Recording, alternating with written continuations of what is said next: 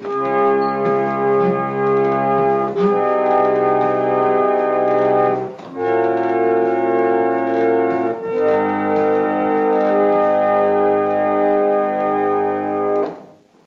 and welcome to Ipse Dixit, a podcast on legal scholarship.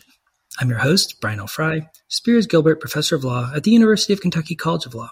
My guest is Sam Hart, a researcher, organizer, and curator working in various capacities at the Interchain Foundation and Other Internet.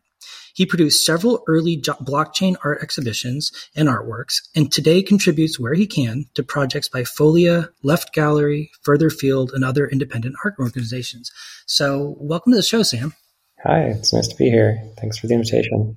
Yeah, I'm delighted to have you on. I've been following your various forms of work closely over the last several months. And I got to say, you were sort of my introduction into the world of non-fungible tokens. So I really appreciate that. And I really appreciate you making the time to come here today to chat with me. I think it was inevitable, but I appreciate you attributing that to me. For listeners who may not already be familiar with the many different areas in which you're working, I wonder if you could just kind of tell us a little bit about yourself, what your background is, and how you became interested in kind of blockchain, cryptocurrencies, and non-fungible tokens. So I grew up in an artist household. My parents are both artists. My mother did like large scale land art out in New Mexico. My father did printmaking, stone lithography, and yeah, I was really kind of supported as in doing creative work early on.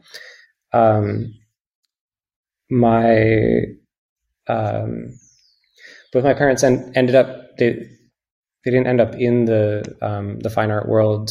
My mom is now an art teacher, and my dad is a stonemason.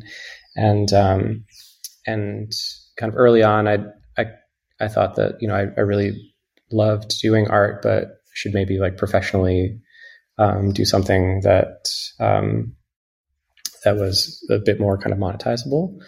So I ended up going into the sciences.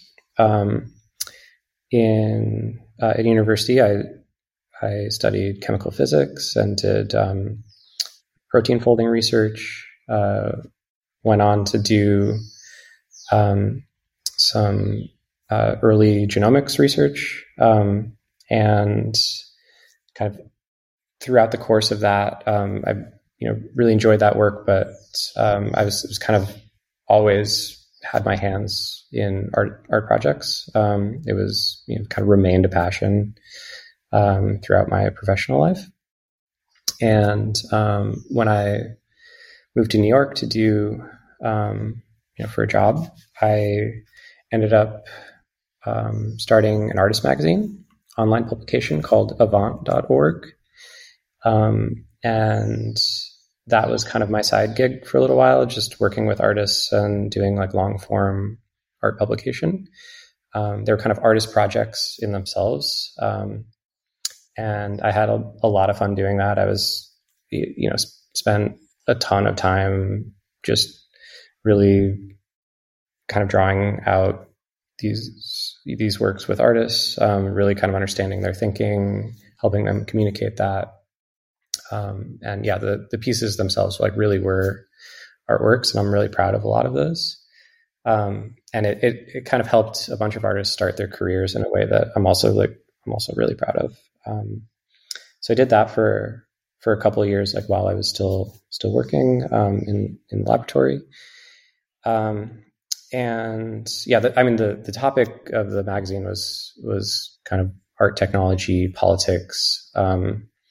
I moved to New York City like right after, or really right as Occupy Wall Street was starting, and I kind of like see, I really see like cryptocurrencies and that kind of generation of thinking that came out of Occupy Wall Street as like having some shared history, which is, the U.S. financial crisis. And so I feel like I was kind of steeped in that when I was living in New York. I was exposed early on to the kind of beginnings of the platform cooperative movement, and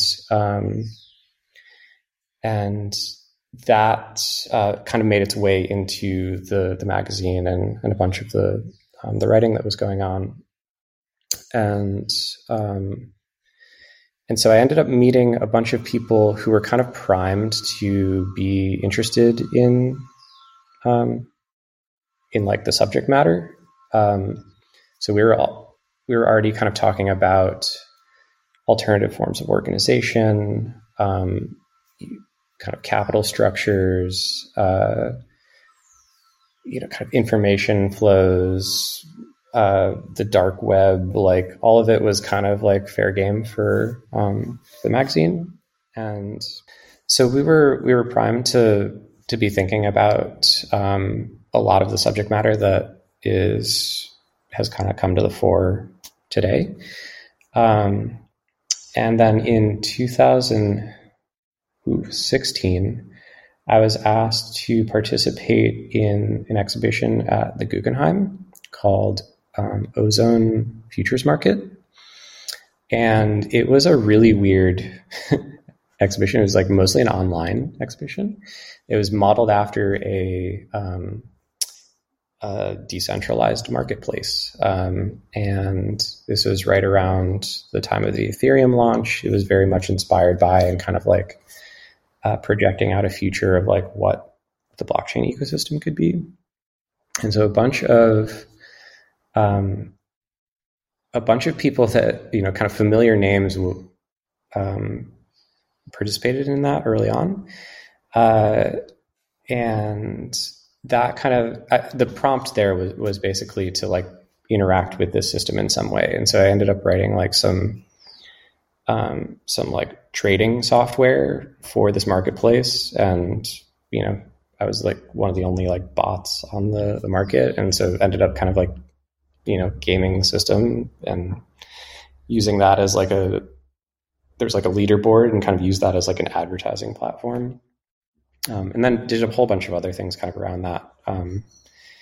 around that exhibition format, which was a lot of fun. But best thing about it was I just like met a whole bunch of really wonderful people that went on to do work in and around the blockchain space. And it just kind of like got the wheels turning for me, like, oh, this is really interesting. And I was following, had some exposure to blockchain prior to that, but it like forced me to be a little bit more involved in the practice and kind of understanding it a bit more like as a medium that I could work with. At the time, I mean, running an artist magazine, I was also just like really obsessed with like the history of artist publication. And this is where like conceptual art really kind of comes in for me. So, I mean, we were publishing a bunch of things on sound art, which is like very in the tradition of conceptual art as well. But the publication format, artist publication, is like intimately tied with the history of, at least in the West, the history of conceptual art. So, moving from the gallery into the publication, artists could presumably have a little bit more control over means of distribution and monetization. It also, it dematerialized the art object and pushed the location of the artwork from physical space into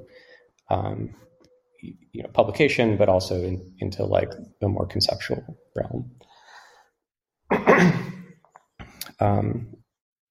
So with that kind of in mind, I saw the blockchain and I was like, okay, a new form of publication. It's a shared it's a shared publication format, globally distributed. It's chronological. There's like a lot of interesting affordances here, and in one way that you can look at this is like as a currency system and a monetary system, but another is like a censorship resistant form of publishing, and like a replicated database. So, and that gives you like some capabilities that are really interesting, like building kind of institutional forms and means of like access control and whatnot.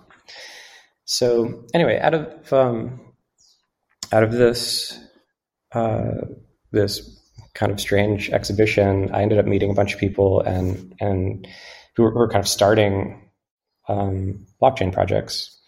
The first of which was this project called Foam, which is kind of like a hybrid between like GPS and a mesh network. And I ended up helping them write their white paper because they like needed someone who could do technical writing. And it was just a lot of fun. I was like really interested in the subject matter. I was learning so much, and kind of got pulled into the industry more and more because more people were doing projects. They needed this kind of help. So I was like writing white papers, and basically got just kind of bored with the like academic ladder, and finally like used that as an opportunity to move into the industry. So I did a bunch of consulting work for a while after leaving academia, and continued like doing white paper writing, mechanism design, some like brand product strategy stuff. I moved to Berlin. I used that as an opportunity to move to Berlin as well. I had never lived outside the country. And I worked for a project called Radical, which is like a decentralized GitHub, and did some consulting for them for a while. Various projects. Kind of as the pandemic was just starting, a friend of mine, Billy Rennekamp, invited me to join the Interchain Foundation, which is the project or the institution that kind of stewards the Cosmos ecosystem. And I was kind of seeing a global pandemic like starting to unfold, and I was like, yeah, maybe it's a good time to like have a full-time job instead of doing freelance contracts. So I joined the Interchain Foundation. Also, Billy's amazing, and one of my closest friends, and it was an opportunity to work with him. So joined. We kind of like rebuilt the foundation from scratch. There was only 3 employees at the time, him and basically like the finance accounting department. And yeah, there was just like a lot of work to be done there. So I spent like the entire pandemic, like really hustling to turn that organization around and, hire and just build up processes and there's the Cosmos ecosystem now is like in a much different place than it was at that time. So it's been a very interesting kind of phase transition with Interchain. That was a long introduction, but I feel like I haven't like really talked about the kind of blockchain art piece. So maybe I'll just say a word about that. I was part of this exhibition early on at Guggenheim. Following that, kind of as part of the magazine, kind of on my own, I ended up doing a bunch of curation of crypto blockchain artwork, which was really a kind of non-existent field at the time. There was a couple people doing doing pretty quirky things. This is right around the time that the Further Fields publication came out, Artists Rethinking the Blockchain. And so I was part of a kind of early group that was just starting to understand like the mechanics of what was going on. Ruth Catlow at Further Field, Rhea Myers, Billy Rennekamp, I would count in that group as well. And so I ended up curating several exhibitions on behalf of Consensus, the kind of development studio that develops MetaMask and other products, and exhibited some work that, early like smart contract artwork and things that,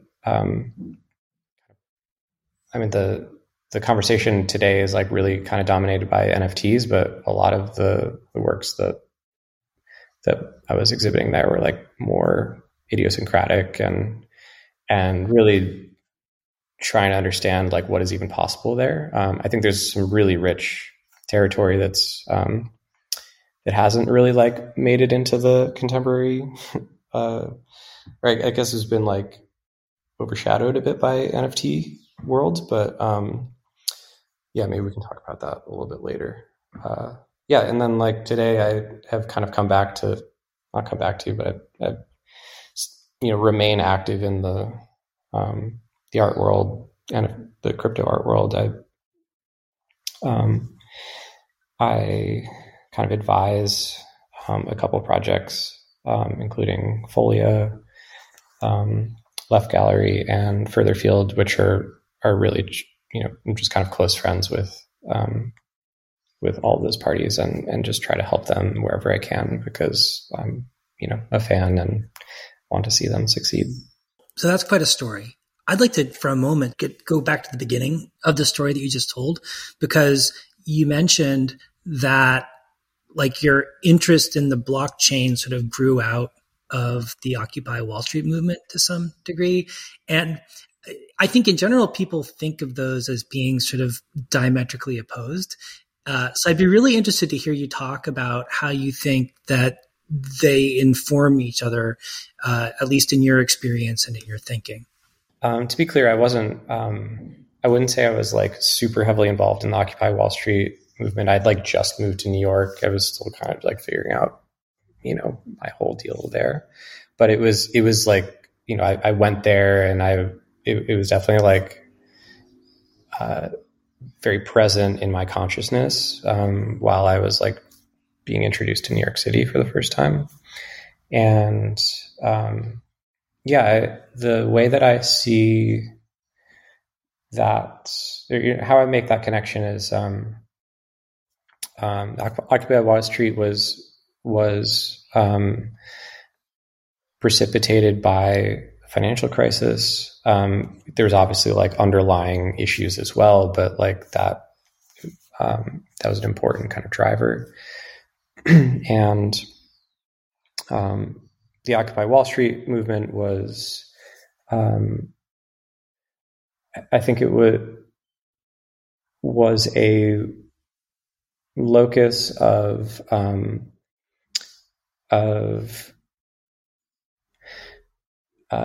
set of like thinking and organizational practices and like ideas about like democratic control that didn't necessarily materialize like as Occupy Wall Street, but made its way into the practices of maybe a second wave. And one of those I would say is the platform cooperative movement. And so the new school at the time, which is, like in Manhattan, was hosting workshops and discussions, in reaction to Occupy Wall Street, and kind of posed the question of like, oh, well, what if there was like a greater degree of democratic control and accountability, like in in the platforms that we use today, like both financial platforms and the social platforms that are really kind of becoming more important and dominant in our lives. So the platform co-op movement, I think, has like a lot of relevance to the current DAO and crypto protocol conversation. There aren't that many people who are like drawing that connection explicitly. Nathan Schneider is like really the symbolic like person there, but at least a lot of the ideas like have made their way into some of the ideals and the just how people think about like what it means for like a community, a set of users or stakeholders to govern a platform. So what is a DAO, and how do you see the structure of a DAO being informed by that notion of democratic or collective governance? What is a DAO? So a DAO is a collection of people that are coordinating together. That coordination is mediated and symbolized in some way by a recording on the blockchain. That is an extremely broad definition, but that's kind of how I understand it.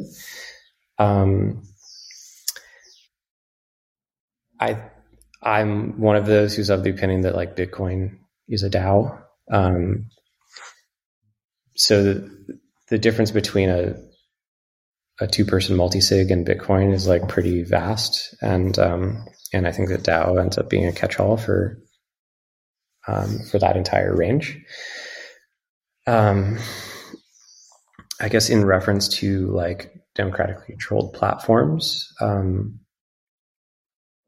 you maybe want to think of something like at least of moderate scale, where that coordination and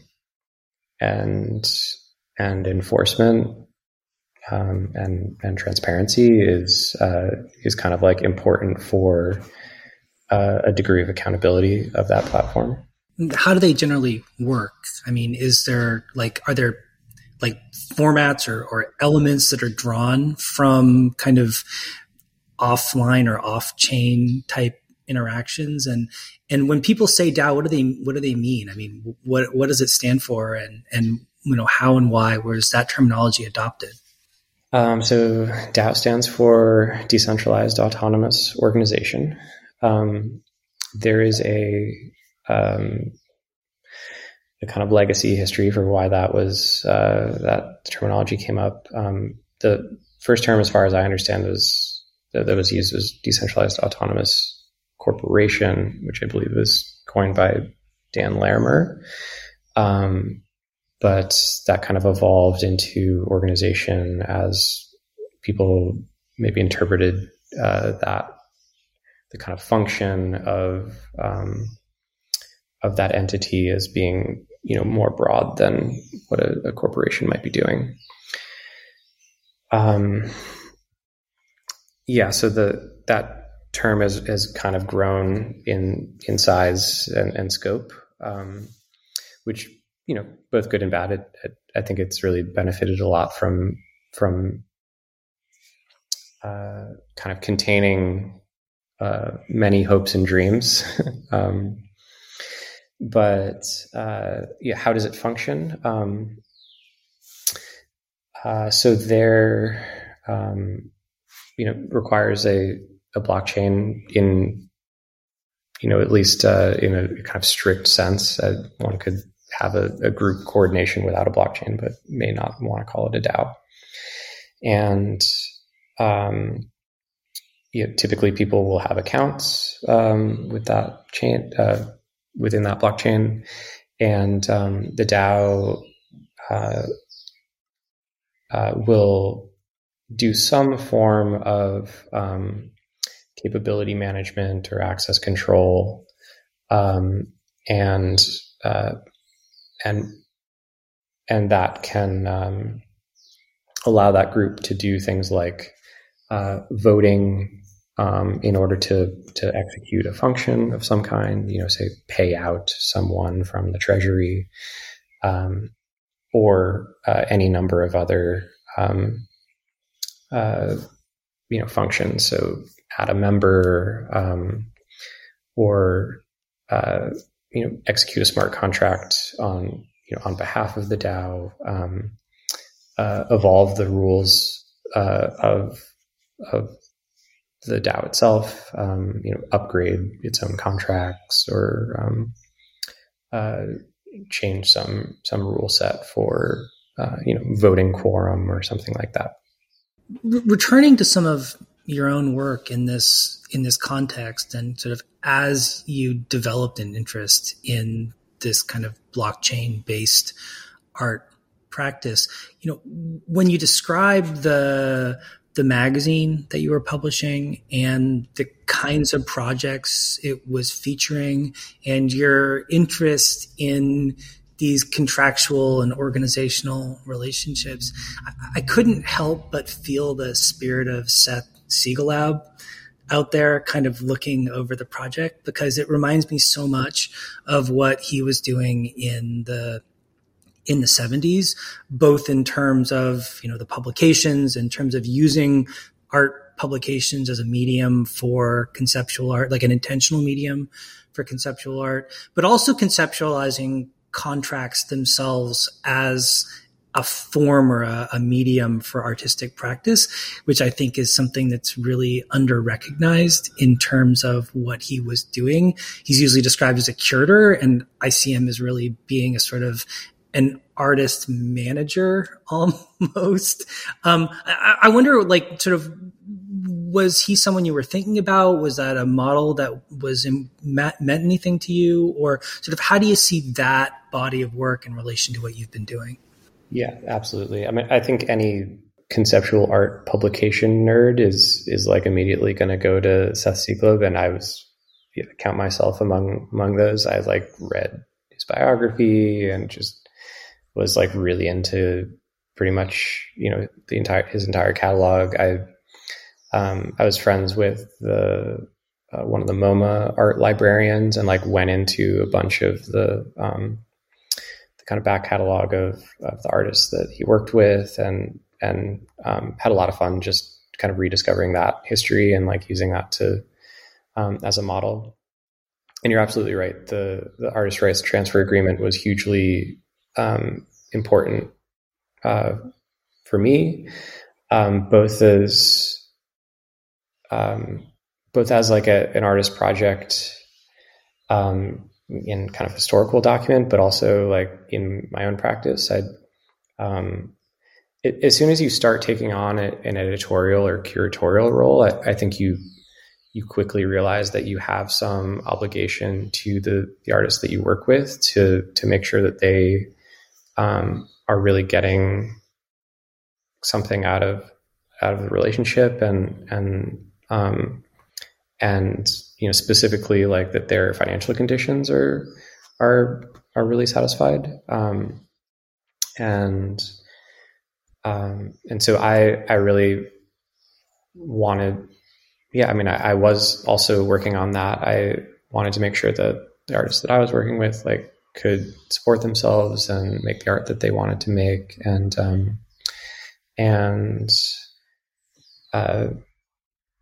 so we did some experiments there, and the blockchain part,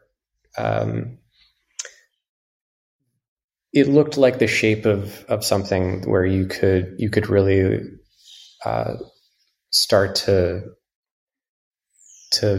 have just change the system that you're working within.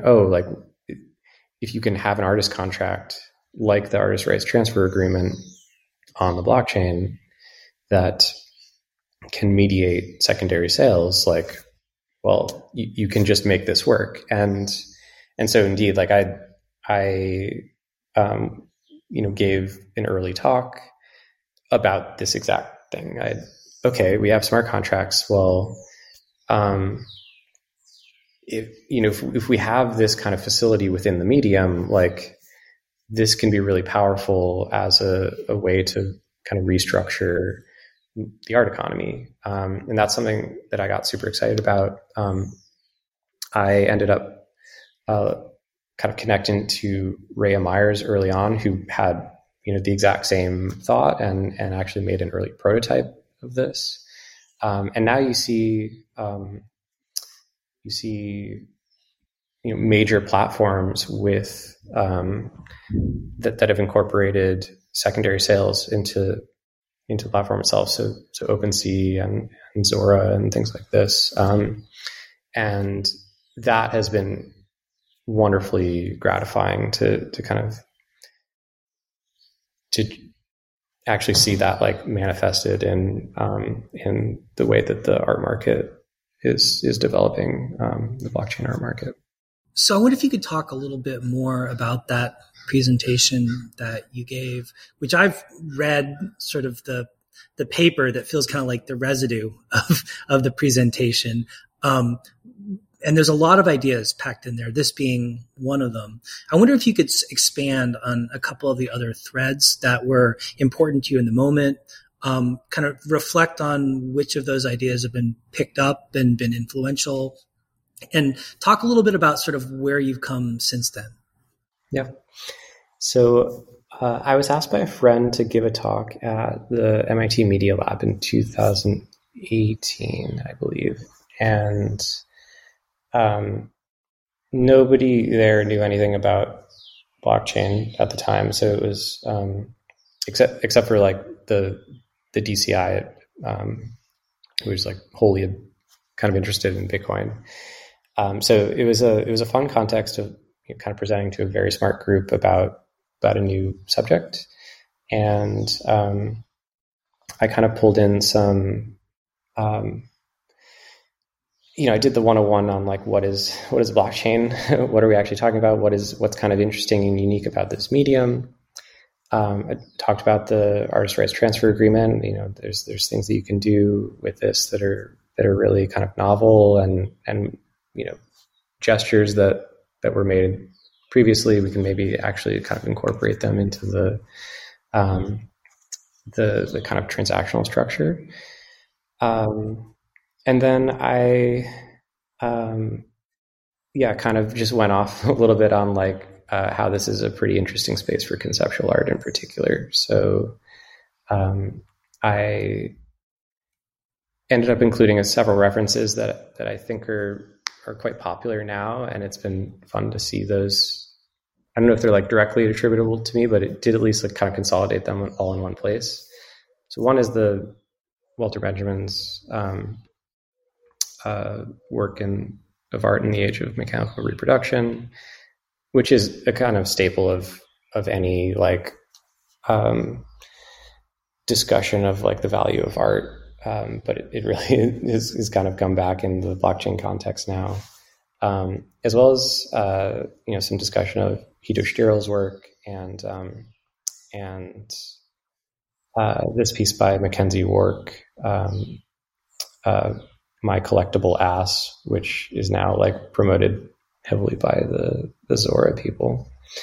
And so I can summarize a couple of those ideas. The Mackenzie Wark one is kind of questioning the nature of value, I guess, in a world where there is like zero margin distribution, and basically saying that a popular work is a valuable work. So there's this like mimetic value that we should really be thinking about, and potentially like decoupling the ownership from the from the distribution is something that's interesting and maybe novel about blockchain. Right. So an NFT could be, a one of one, but if it's like known globally, then it has, it could be quite valuable. Of course, that was written before NFTs, but that piece is really kind of presaged a lot of how people think about it today. One of the other things that I included in that lecture, which is a thought experiment that I like really love telling. It's a thought experiment by this experimental philosopher Jesse Prinz, and goes like this. So you walk up to the Louvre. You've never been there before, and it's been your lifelong dream to see the Mona Lisa. You're leaving the country the next day, and so this is your only opportunity. At the door, the security guard says, we only have an hour left. There's been a very unfortunate accident, and the Mona Lisa has been completely incinerated. So you can either go all the way to the end of the West Wing and see the ashes of the Mona Lisa, or you can go the exact opposite direction. On the furthest east, we have an identical reproduction of the Mona Lisa that is indistinguishable even by experts. So you only have time to visit one. Which one do you visit? And most people say that they would go see the ashes. So there's something, it's kind of an extension of this like aura idea. But there's something significant about the kind of normative circumstances of this particular object, and the visitor's like emotional connection to it.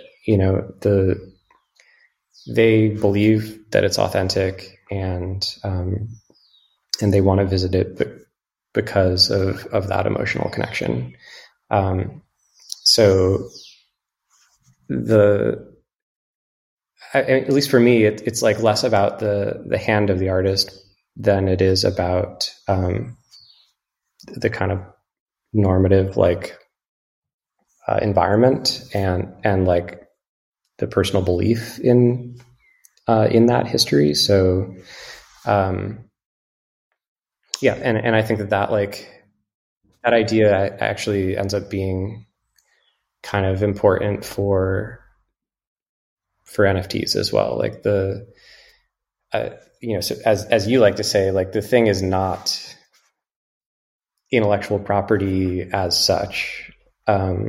You're not really owning anything in the legal sense, but you're owning it in the normative sense, and that's really more important in a lot of ways for work of art. So I couldn't agree more that it seems like this is a moment in which, as has so often been the case in the past, that essay by Walter Benjamin seems prescient or at least relevant in some way. I wonder if you could talk a little bit more specifically about how you think the kind of themes or concepts or ideas expressed in that paper and developed since then are informed by or maybe even changed by the development of this new market in NFTs and the kind of the normative backdrop that enables it to be possible in the first place. Yeah, I guess I don't agree with everything that paper sets out, but I think I was using it more as a device in that lecture. So the main concept from this paper is the notion of like of an aura, and the aura of a particular artwork and the kind of connection to the hand of the master. And honestly, the like argument that he's making in the paper is like, this is kind of like an incidental point. He's talking about like the mechanical reproduction and mass production technology. And so I feel like that aura piece has been kind of cherry picked, subsequently to, for other purposes. But it is really helpful when like introducing people to the concept of the kind of social circumstances in which art is produced. And just an answer to that question of like, this artist like just threw some like red paint on a canvas. Like my 3-year-old daughter could do that. Like I could do that. Like, why is that important? It's important because there is a set of circumstances in which that's produced. That set of circumstances includes who is producing it. There's typically, a set of works that have built up to this. There's a kind of like conversation with other artists that are producing similar work, with the museum setting or the gallery setting, with contemporary culture. So the works like this end up being a kind of social device that are situated in a specific place and time. And that's why, they're important rather than, the kind of visual output in many cases. Could you talk a little bit more about your own work in this developing NFT space and sort of how it reflects your perspective on what you think NFTs could be for, what they mean, and what it means to engage with this space as an artist or a conceptual artist specifically? Mm-hmm. Yeah, I feel like I was doing I was curating a bunch of work early on that was like parallel to the initial NFT development, and was kind of looking at the earliest NFT work and like not super enthusiastic, to be perfectly honest. My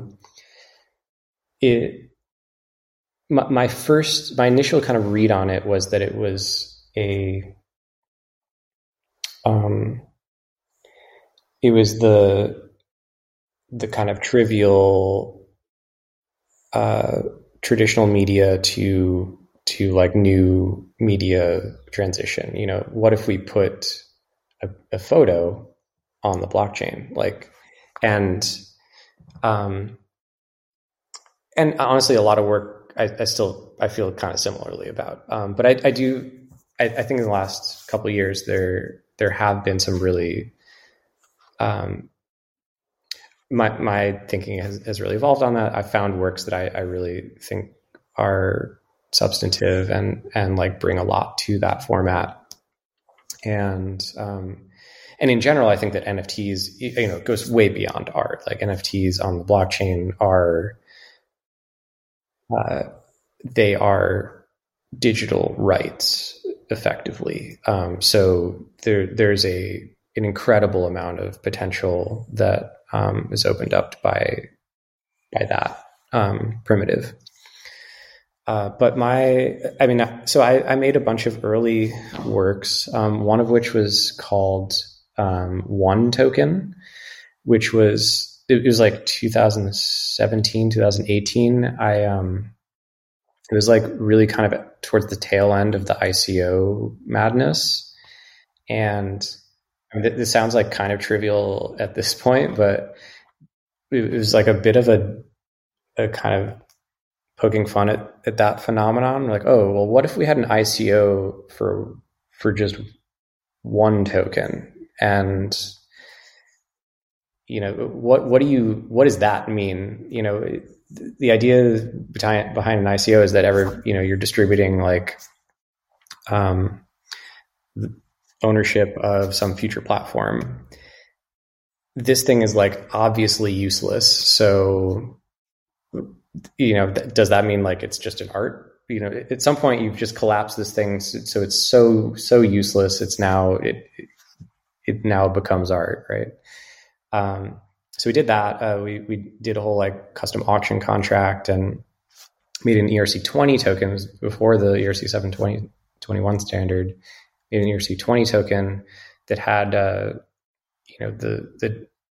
number of decimals modified, and basically there was just like one token in circulation, indivisible. So basically a pre-NFT. So that was maybe my first foray into NFTs, and kind of forgot about NFTs for a second, and then more recently, like I said earlier, my very close friends have been kind of in and around art NFT space for a while.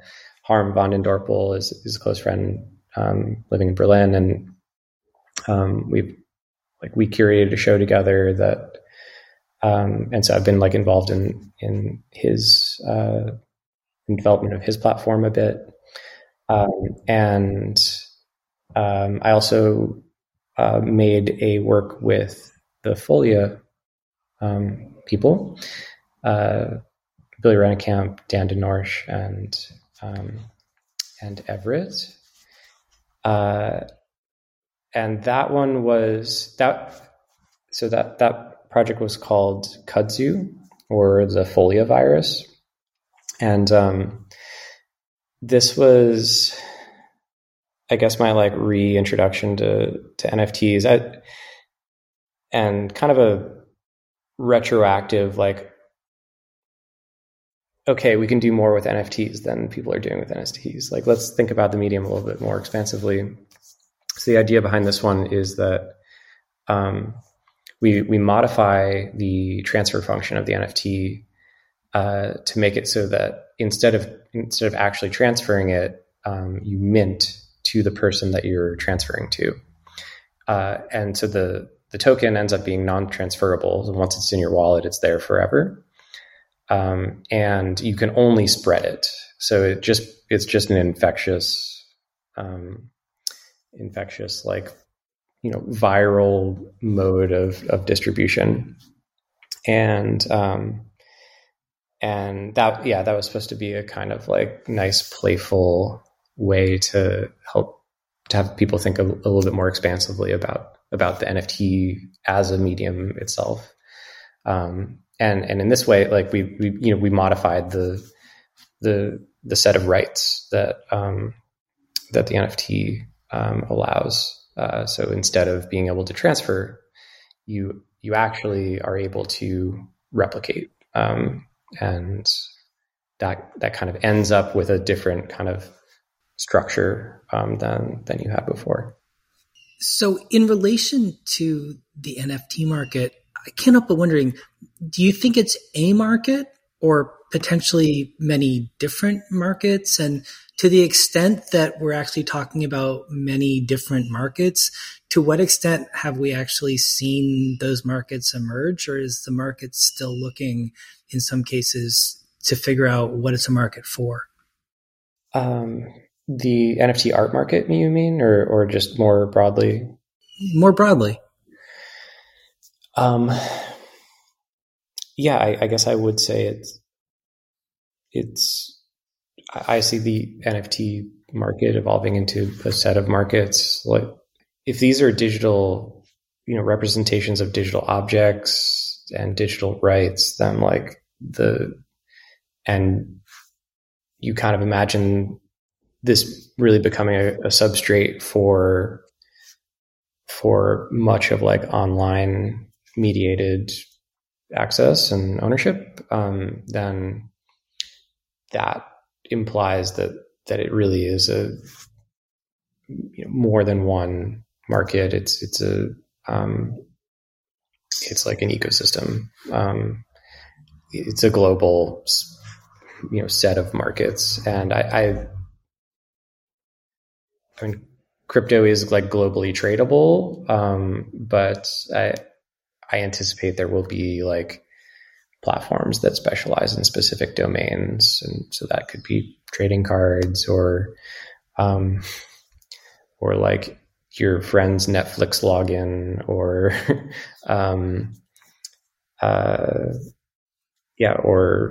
or unique artworks that are maybe even subdivided into their own categories of like photography or algorithmic works or whatnot. In relation to thinking of this as an ecosystem, in a different paper, you used a term that I thought was really interesting, and I was wondering if you could build out on it a little bit so help me understand it better. You said you characterized tokens as a form of promise. And that was really evocative to me because it reminded me of, work in legal scholarship around the idea of a contract as a promise. But I wonder if you could talk a little bit about, what you and your co-authors meant by that and how you think that informs the way we ought to think about the NFT and broader blockchain ecosystem. Yeah. So I do some writing every Wednesday with two friends of mine, Toby Shorin and Laura Lottie. We've published a bunch of pieces, two of which have been like very popular. One's called Headless Brands and one was called Squad Wealth. And two that have been slightly less popular, but still relatively popular. And the one that you're referring to is called Market Protocol Fit. And that is so the premise with that one is that, so it's kind of in response to some of the thinking at the time about like progressive decentralization and like the path that a protocol takes as it's maturing, and the thinking at that time, I think still the kind of predominant thinking is like, like a single team, they progressively decentralize. Like they build something and then they like kind of slowly distribute ownership. And we were like, okay, what if that doesn't happen? Like, what if we just distribute ownership and just seed this piece of owned property with an idea, like a speculative idea, and let that set of owners manifest that idea. And so the promise in that case is more of a like promise of a possible future. It's like a promise to each other that we're like going to coordinate to manufacture this thing together. And so maybe not promise in the legal sense, but it's more of like a shared kind of commitment. And honestly, a couple of people were pretty dismissive of that idea, but I feel like we've really been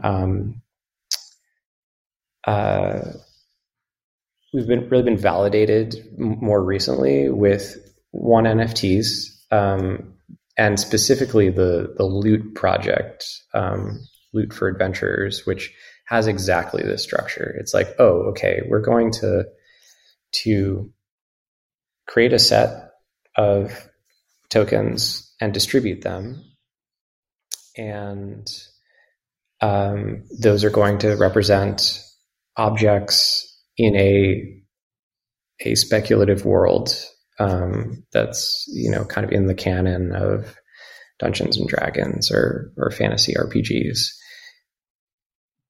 But all it is like it's a gesture towards this possibility. It's a set of objects that have some